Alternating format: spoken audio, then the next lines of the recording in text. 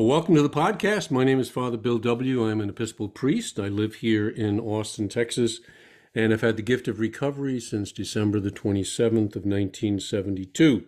Very grateful for that. And I'm interested in the kind of the history of Alcoholics Anonymous, the psychology and the spirituality that underlie the program. And that's really what these podcasts are about. It's an attempt to go a little bit deeper into the recovery world, let's say, and we approach it in a number of different ways.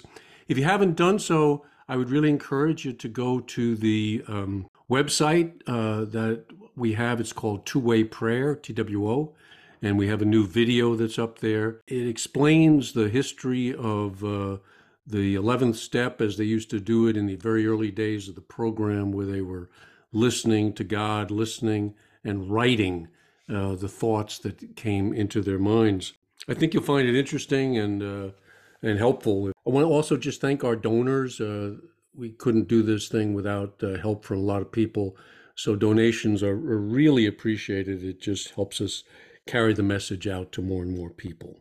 We're starting a new series right now, and it is titled The Power of Now.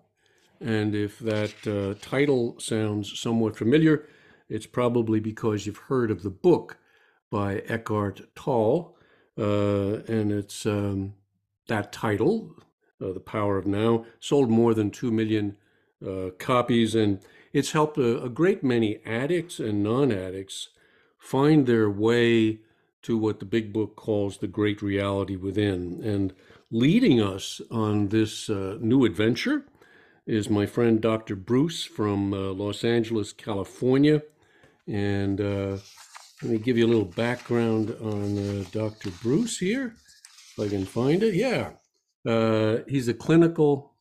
Thank you, Father Bill. I just really honored to be here. I've listened to all your podcasts, been enriched and blessed by each and every one. I hope I can add something of value. Well, yeah, I know you will. Perhaps you could begin by telling us a little bit of your own background, your recovery story, and early life education, that kind of thing. And what was it that attracted you to Eckhart Tolle? Thank you for asking. So my story, Eckhart would be very cautious about telling stories because a lot of them are just in part kind of a fictional narrative. But the sense I make from analyzing my upbringing was that I grew up in a dysfunctional environment. My father was very angry and abusive. There was a lot of drama and tension and fighting in the household. And my parents, God love them, they got married when they were 17. They had me when I was 19. So they did the best they could. But the sense of threat at home had a profound effect on me because I never felt safe. And that was kind of my main. And it was really reassuring for me to hear how universal the story was. I had a sense that this was, just my personal weirdness, and to hear other people. Well, and it's the stuff that people don't talk about. We cover it up. Yeah, we're taught the family so secrets. You don't talk about that stuff in public. Yeah.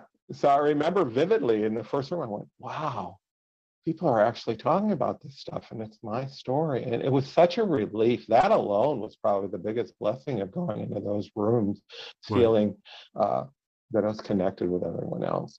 So did a lot of work in ACA. That was my primary and basically my recovery work.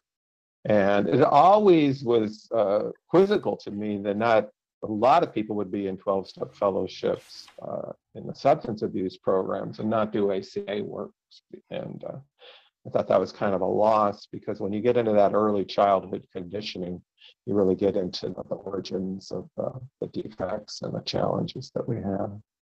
So that was, from that day forward, I fell in love with 12-step spirituality. Hmm. because I saw it it had all the right basis about how you transform yourself into becoming, what God intended us to be. And how did you stumble onto Eckhart? Well, one of the things that I inherited from my childhood was an insatiable need to know. Because I grew up in a chaotic environment, I thought that figuring things out would be my salvation. That's a good And plan. That sounds like a yeah, very good plan, Bruce. yeah. So that became, what Sartre would call my fundamental project, to know what the hell's going on. I remember even in grammar school at 11, the teacher said, pick a short story that best, that you can relate to and kind of describes you. And I picked a story written by Sherwood Anderson called I Want to Know Why. And it tells the story of a young boy who lives on a farm in a very innocent environment.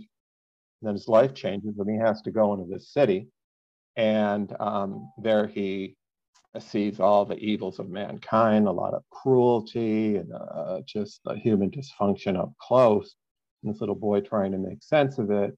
And the short story ends with him saying, I want to know why. And that is me. So I wanted to make sense of that cruelty, the lovelessness. And I just really figured at a really young age, I have to find out why. So that became a lifelong study of psychology, spirituality, metaphysics, meditation, wanting to know why. Um, so that's been the story of my life, collecting signposts, studying systems to figure out why. Why is the human condition what it is? Why are we so cruel to each other? Mm. Why are we so unhappy?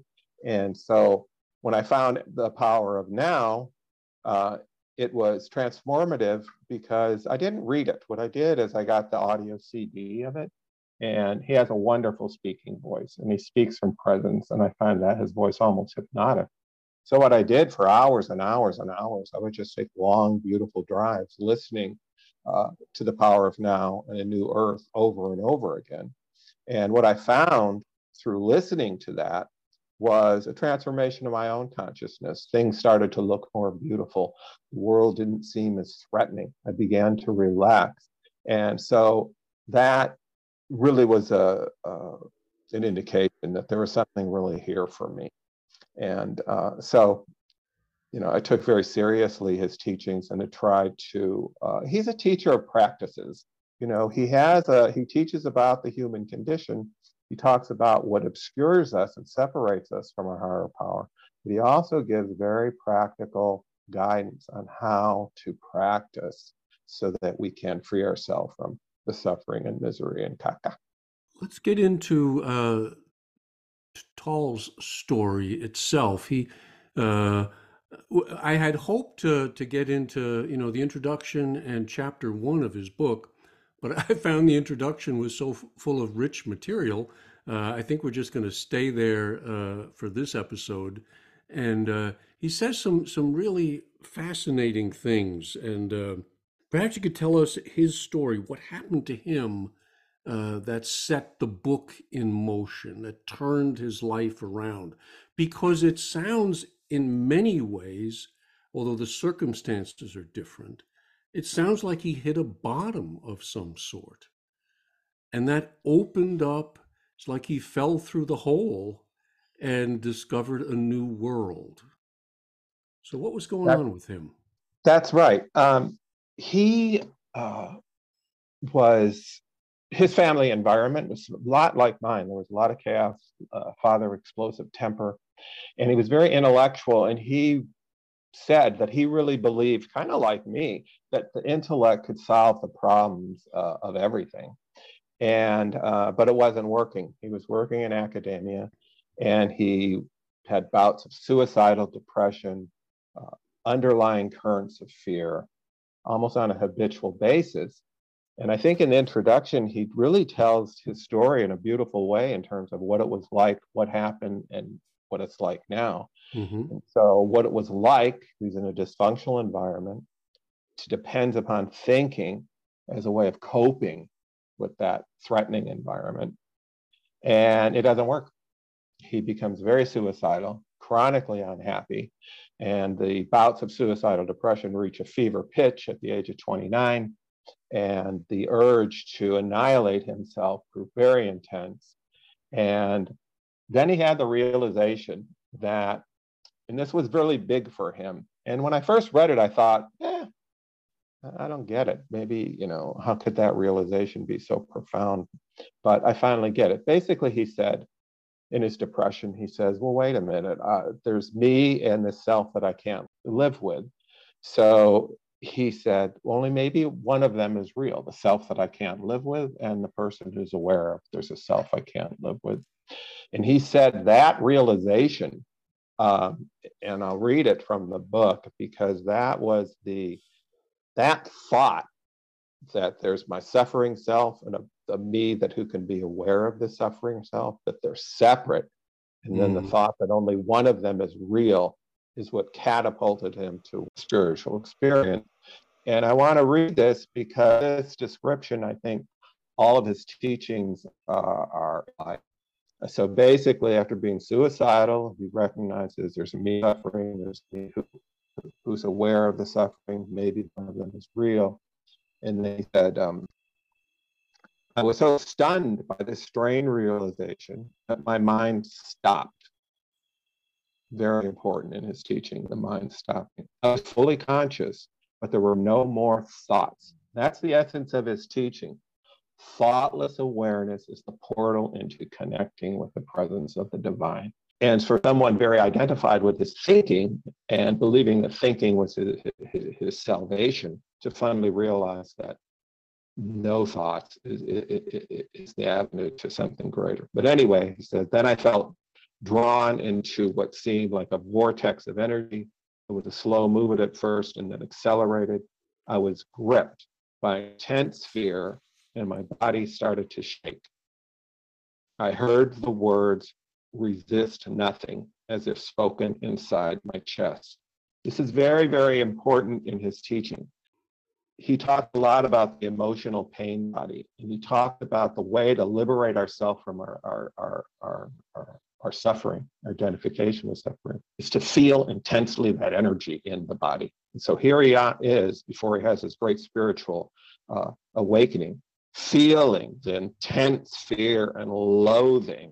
And here's the thought, resist nothing. And this is one of his core teachings. Resist nothing in the present moment. Don't resist the feeling. Don't resist anything that's appearing in your consciousness. Don't resist it. So he heard that resist nothing. I could feel myself being sucked into a void. Very important. For Eckhart Tolle, being in the void, being in the cloud of unknowing, is your access and your connection with the higher power. It's in that void where there's no thoughts. I could feel myself sucked into a void as if the void was in myself rather than outside. Suddenly, there's no more fear. And I let myself fall into that void. I have no recollection of what happened next. So here, the central teaching based on his own experience is the mind stopping, feeling the intense emotion that's probably been totally repressed as fear, self-loathing, whatever, feeling it, not resisting it, the mind stopping, having an experience of the world that is stripped of conceptual interpretation or evaluation, and he falls into that no-thingness, that wordless reality. And then he wakes up and he has this beautiful spiritual awakening.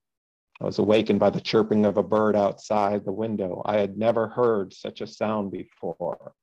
My eyes were still closed and I saw the image of a precious diamond. Yes, if a diamond could make a sound, that is what it would be like. Recognized the room. Everything was fresh and pristine, as if it just come into existence. I picked up things, a pencil, an empty bottle, marveling at the beauty and aliveness of it all.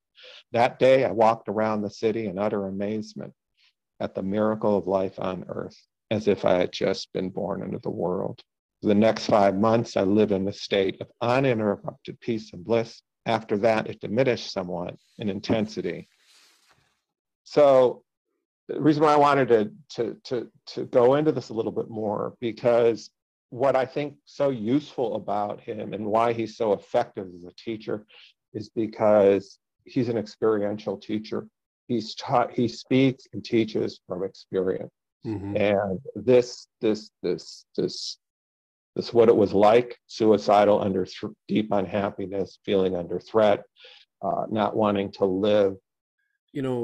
Experience where he kind of went into the unconscious, and everything says, don't go there, hang on to this realm of unreality that you're clinging to.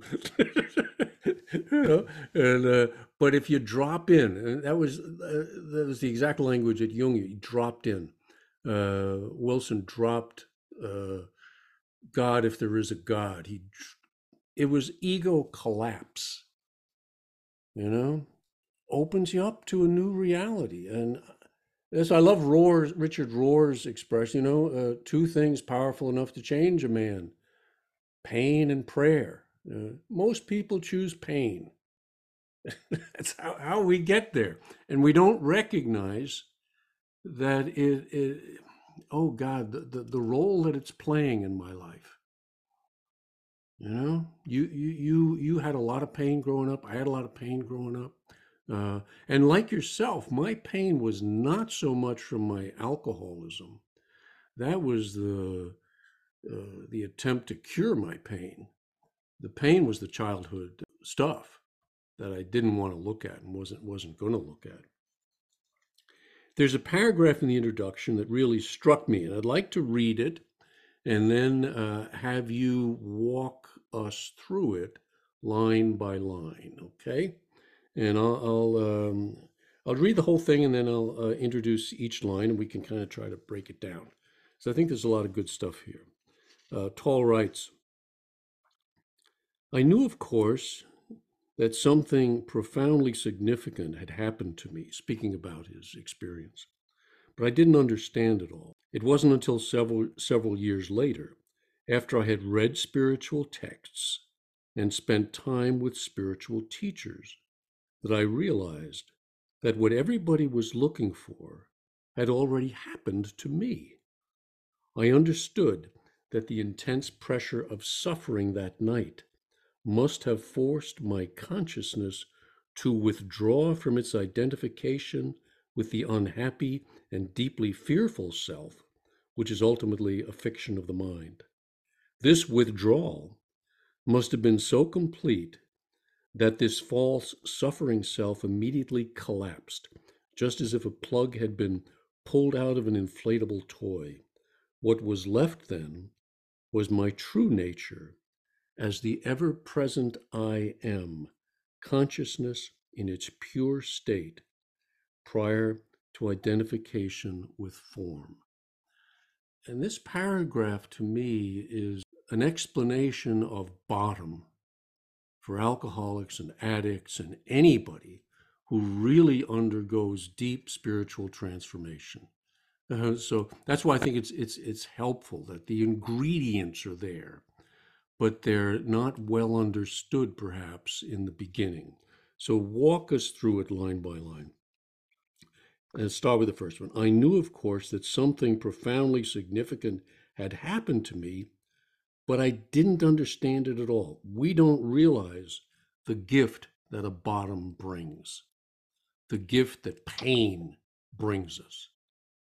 Yeah, what strikes me is, but I didn't understand it all. In his teaching, conceptual understanding is not where it's at. You can't grasp God, can't connect with God, can't connect with the great reality through the understanding faculty. So it's not surprising that he didn't understand it all. Right. His bottom is right there with this, the statement that this unhappy and deeply fearful self.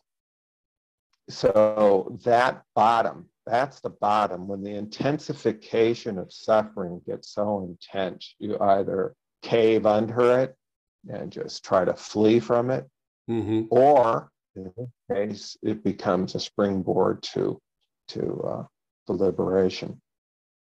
Yeah, the other thing is he wasn't someone who was studying a lot of spirituality before this experience.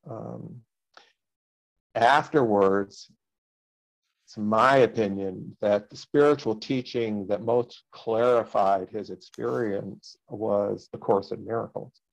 After that experience, he studied the Course in Miracles, and when he finished the transcript of Power of Now, the first person he sent it to was Marianne Williamson, who wrote a couple of really good books on the Course in Miracles. So yeah, so it was wonderful afterward that he had this understanding that all these spiritual teachings and traditions were pointing to what he had experienced.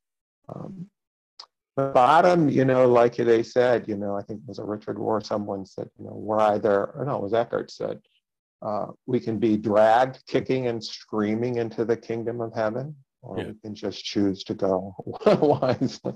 And so I think, with the intensification of the suffering to the point of wanting annihilation, that's the bottom. And so fortunately, his mind stopped. And that the other thing too is when he says that this withdrawal must have been so complete that this false suffering self immediately collapsed. This was very difficult for me to appreciate in the beginning, because I consider myself a phenomenologist, which means that we describe experience without trying to analyze it much. So I'm very loath to say something is false. If we're experiencing something, well, how could that be false? It's experience.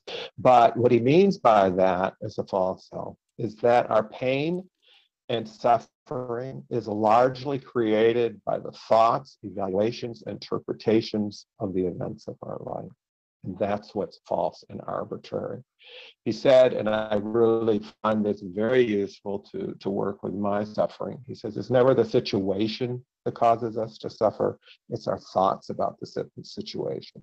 Mm-hmm. So I think when he says false self, it's this conceptual overlay that we put into our experience and relationship pains, for instance, that intensify the suffering, and it's in some way false.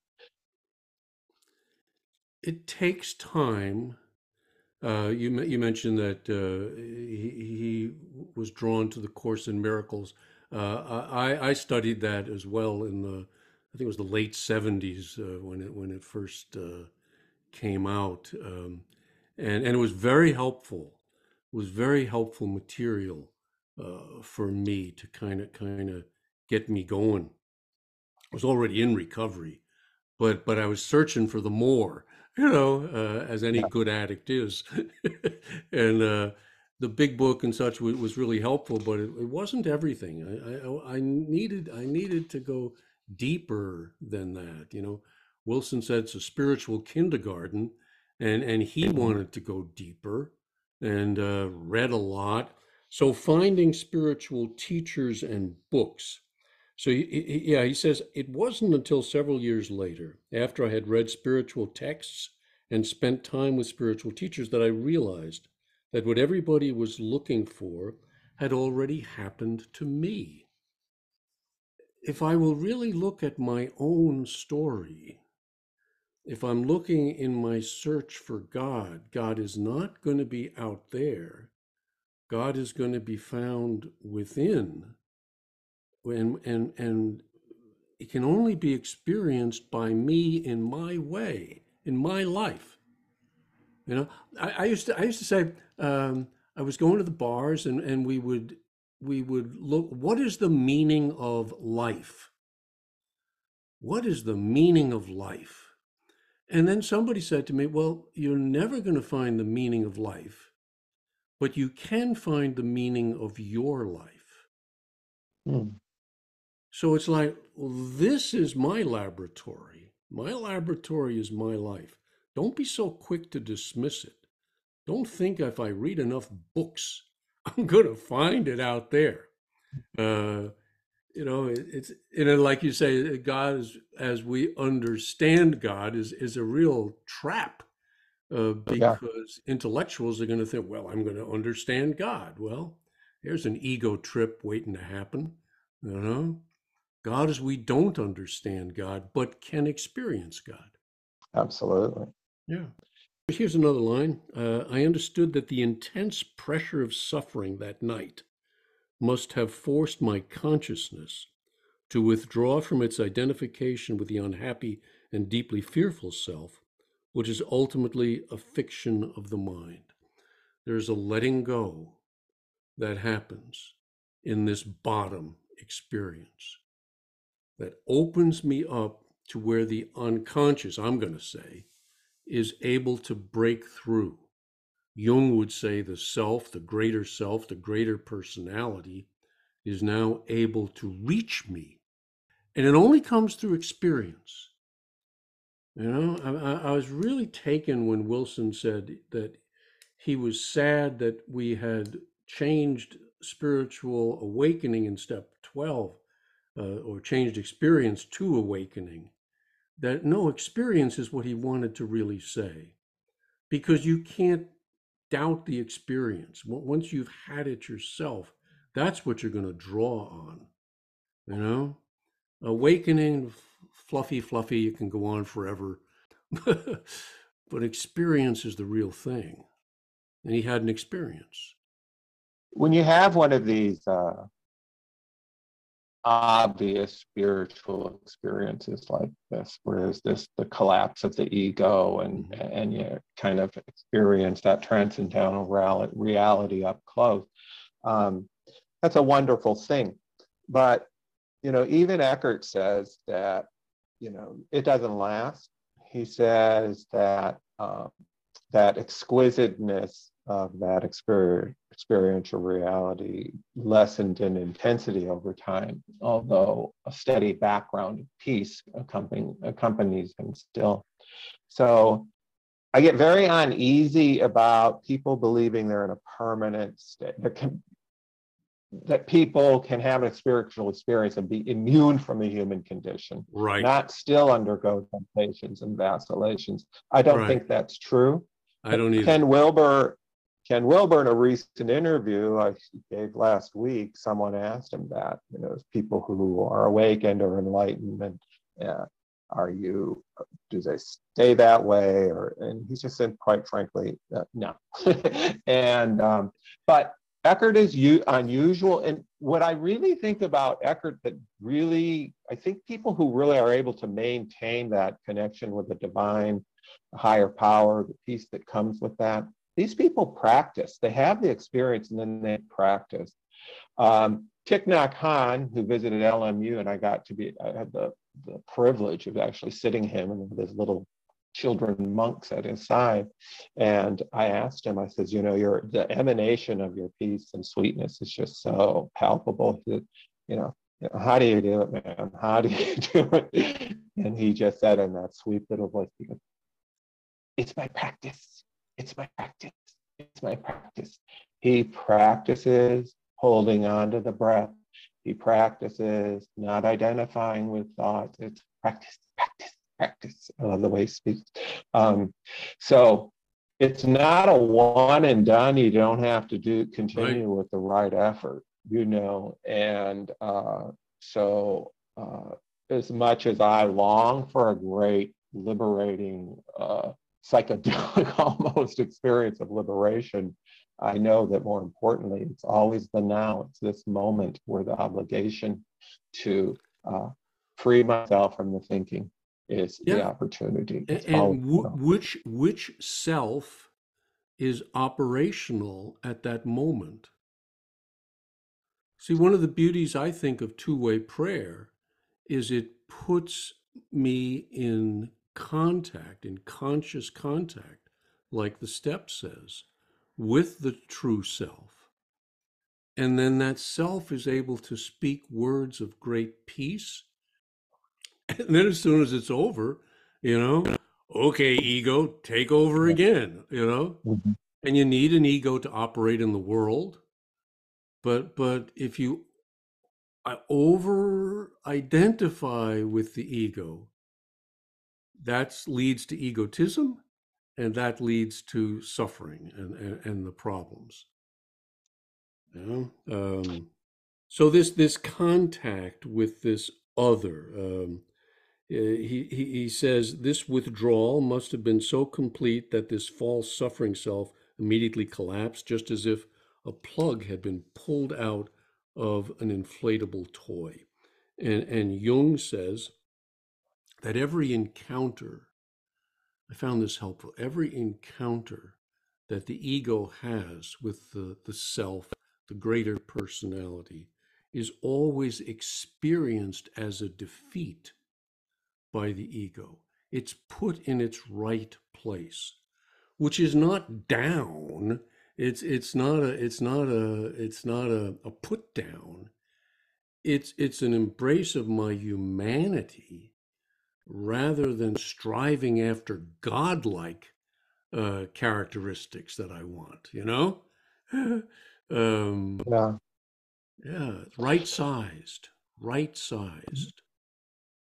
He talks frequently about the gravitational pull of the ego. Mm, And because of our conditioning, that we want to be drawn, we are drawn and sucked into thinking. Now, the essence of his teaching is enlightenment or contact with higher power is simply thoughtless awareness, awareness without thought, awareness without thought. That's the opposite of the ego.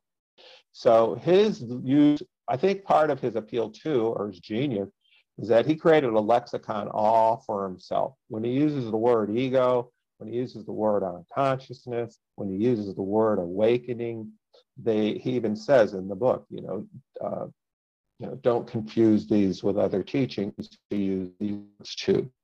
So for ego, for him, is identification with your thoughts and feelings moment to moment. If you're in an ego state, there's no inner observer. There's no part of you that's watching what's going on inside you, not aware of the thoughts coming up now, not aware of the feelings coming up now, not aware of the reactions coming up now. If you don't have that witnessing presence in the moment, you're going to be in a state of ego identification and therefore separated from your higher power. So what's this mean in terms of practice? and fear comes with that, does it not? Yeah. He says his definition of ego, and I really relate to this, and it's not too hard to understand, but he says the core of an ego is a sense of always being under threat. The ego just is a part of the human experience that always feel under threat. And that's why when enlightenment and awakening occurs, so many of these people who have transcended this fear talk about seeing the world as all is well. Nothing is threatening. There's this beautiful rightness that isn't scary at all. And that is a wonderful experience. And I think that's what practicing his teachings leads to. Eckhart Tolle helps me a lot, with the 10th step about constantly taking personal inventory. That's his practice. Practicing the power of now is always keeping some attention within, asking yourself, am I at ease? Am I living in anticipation of something? Am I living in memory of something? Am I complaining about what is? It's this, and it's very much with one of my favorite teachers, Maurice Nicole, who talks about the necessity of self-observation and self-remembering to elevate ourselves to those higher centers of being. So his work is really about the living practice of keeping some attention of what's going on mentally, emotionally, in terms of reactions. Now. You observe it and then you don't believe it, and you just realize if thoughts are appearing, they're just thoughts. I love his notes, and you observe your thoughts. You don't have to believe them. You know. So this, in the cloud of the unknowing, when I reread it recently, I totally forgot that they talk about the cloud of forgetting. Mm-hmm. And so this is one of his practices. You forget this narrative that we're telling each other all the time, because it's usually a narrative that's pretty depressing or violent. Which is one of the things that if my steady diet is in going to meetings and rehashing the pain, I don't know how helpful that is. Um, I mean, a little bit of it is good. I'm all for that. I don't want to ever forget the pain, uh, but open me up to the power of the present, you know, uh, and that has to happen, He says, you mentioned this, that he was on a spiritual high for several months. Says he was reborn.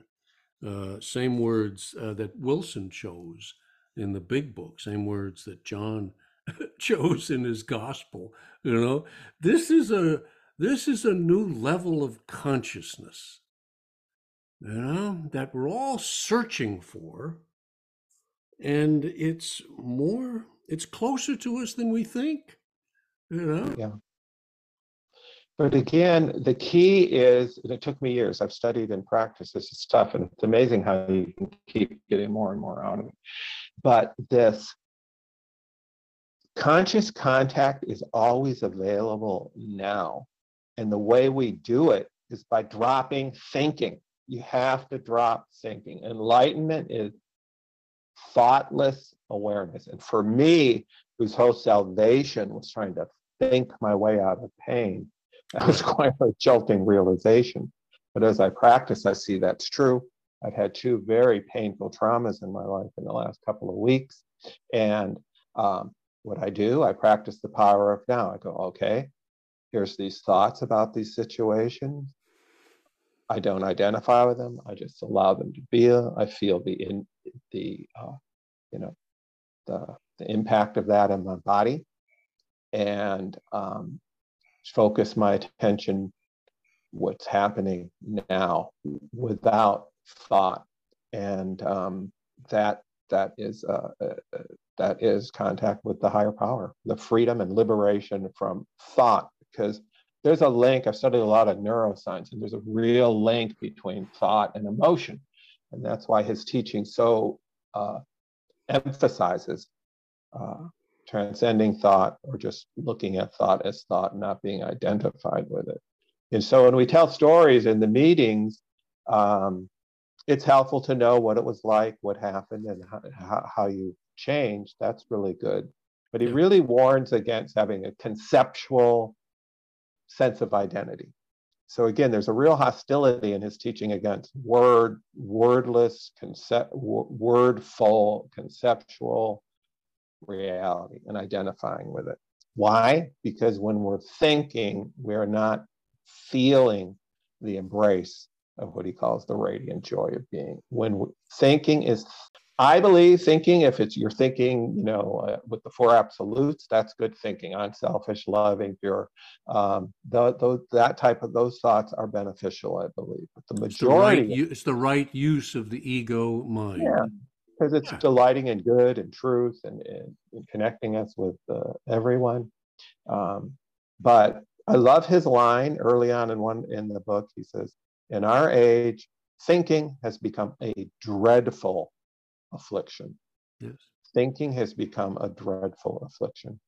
So what I do is I try to watch when my thinking is become negative, complaining, fault finding, and these are thoughts, and they're linked with fear thoughts and shame thoughts, but they're just thoughts, and we have to slow down, feel the breath, get still inside, and guess what? A liberation does come. You're no longer in that ick of the unhappy thoughts about the misery, about self and others, and all the drama. So it's quite it's kind of a real simple teaching, but it's really difficult to do because there's a lot of resistance to stopping and just acknowledging what you're feeling, watching it. He says, I think this is a really good observation. He says most people who can't do these practices, you don't want to stop and observe yourself, because the first thing you're going to find when you observe yourself is the pain that you're feeling in some sense. So there's the gravitational pull to flee from the suffering that we're experiencing in the present moment is the greatest obstacle to living in conscious contact with God. And the other thing he says, which is really true, is God or the higher power or the experience of the divine cannot be grasped with the mind. It has to be felt. It has a felt connection with the interconnectedness of things. So we can't, unfortunately, I'm sad to say, my life mission to understand it through thinking was didn't work and couldn't work because it's only, the other thing he teaches too, this is very important, is stillness is being still, having very few thoughts, hardly no thoughts, no emotions, in that stillness and silence, like all the mystical writers say.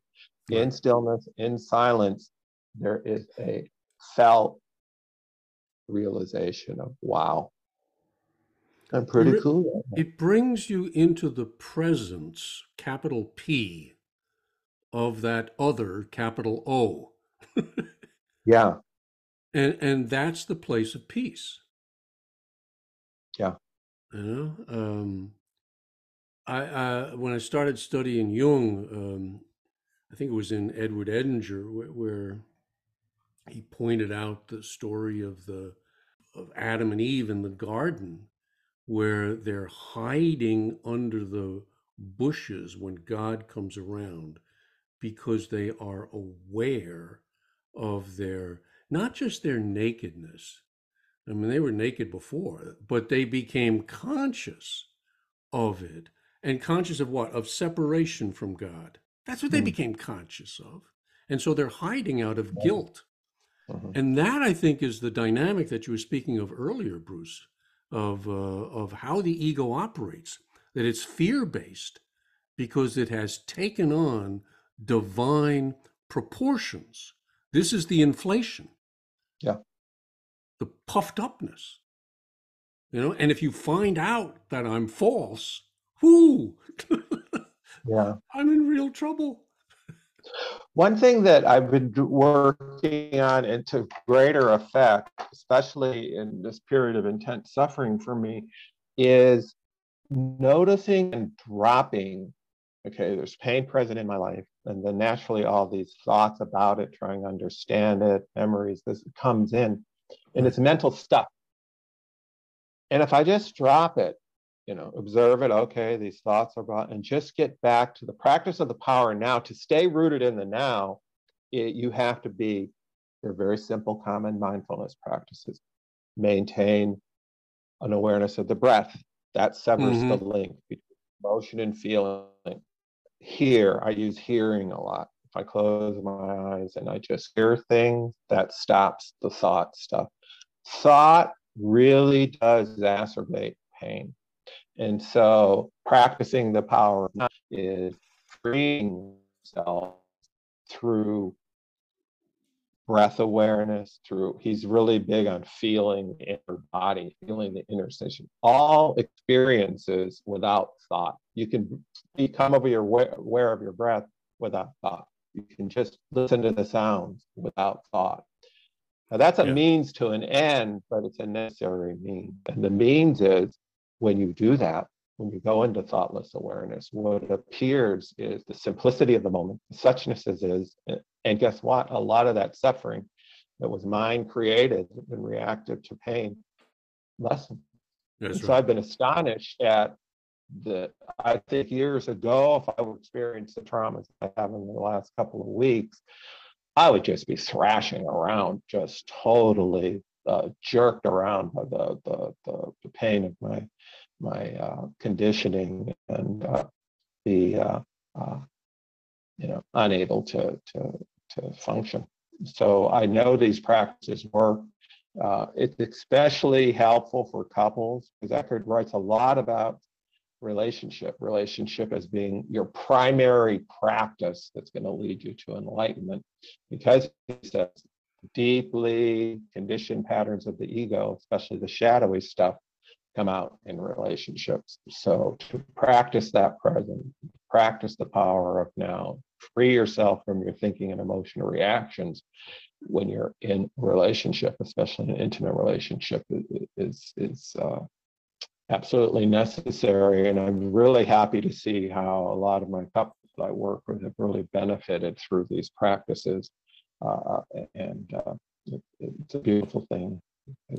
We get caught up into these emotional reactions in relationships, and then you're just all ego, all shadow. Right. It's Yeah. I'm glad hell. you focused as much as you have on the need for practice. That this is not a one-shot deal. This is a lifelong adventure. Uh, I mean, I'm 50 years sober. So what? I can be as crazy as anybody if I think as a solution. As a solution. Uh, what was his name? Tom Powers in Invitation to the Great Experiment. He was a student of Wilson's. Wilson was his sponsor, and he's got a line in his book how when a new person comes into the meeting and he's just been kicked in the gut by life and he's just in the corner crying, and there's nothing left of him. He said we should all gather around him because he can be a source of great wisdom. Whereas if we try to bring our ego minds to it, we're already contaminated it. So he's big too, as you would say, on watchfulness, on mindfulness, the step 10 business. If I don't watch, I won't know what the hell to pray for, you know? And the other thing I was just would comment on is so many of the people, when I listen to their two-way prayers in their writing, the voice will say to them, breathe, Mm. breathe. It's a reminder, put this thinking stuff down and be present. Be present. I was really blown away by the wonderful lady at your last guest who was sharing her two-way prayer journal. And she said that, I don't know what you want to call it, her loving parent or whatever, told her, uh, breathe. When you get upset, when you can breathe, because that is when you do that, you're connected to the umbilical cord that connects you to the divine matrix. That was just so beautiful. And that's what these practices are. It's always now. There's always, taking responsibility for your life is always taking your responsibility for what is going on inside you now, witnessing it, to transform it, and also acceptance. We'll get to it at a later episode, but he has a lot of teachings about finding this kingdom of peace through acceptance, conscious acceptance. Like when before he had his spiritual experience, he heard those words, resist nothing. Right. And so these are some very simple, powerful practices, and the intellect can just, for a while I trivialized them. You're just watching the breath, you're feeling the inner body, you're Right. Right. your emotions. There's nothing, so what? But when you actually do these things, you feel the liberation from, our minds are dangerous things. What we think and how we interpret and evaluate ourselves and others is just creates a lot of unnecessary suffering. Well, listen, Bruce, we could go on and on. This has been really, really helpful, and I think a nice introduction to the work. So I thank you for sharing your experience and your wisdom with us. And then in the upcoming series, we'll kind of go through the book. Encourage you to get a copy of the book. I'm going to put it in the show notes. You can order it from Amazon, or lots of used copies out there. And there's also PDF copies, so it can be free. I'll put those also in the show notes. And I will put a link to Dr. Bruce if you'd like to send him a message. He would love to hear from you. So, Dr. Bruce, thank you so much for joining us. I look forward to the series, and want to thank you guys for listening. And I hope it is going to open some doors for you. I know when I first went into AA meetings, I was wise enough to look at on the wall, and where I saw that sign that said "Think, think, think," I said, "No, that one's not for me."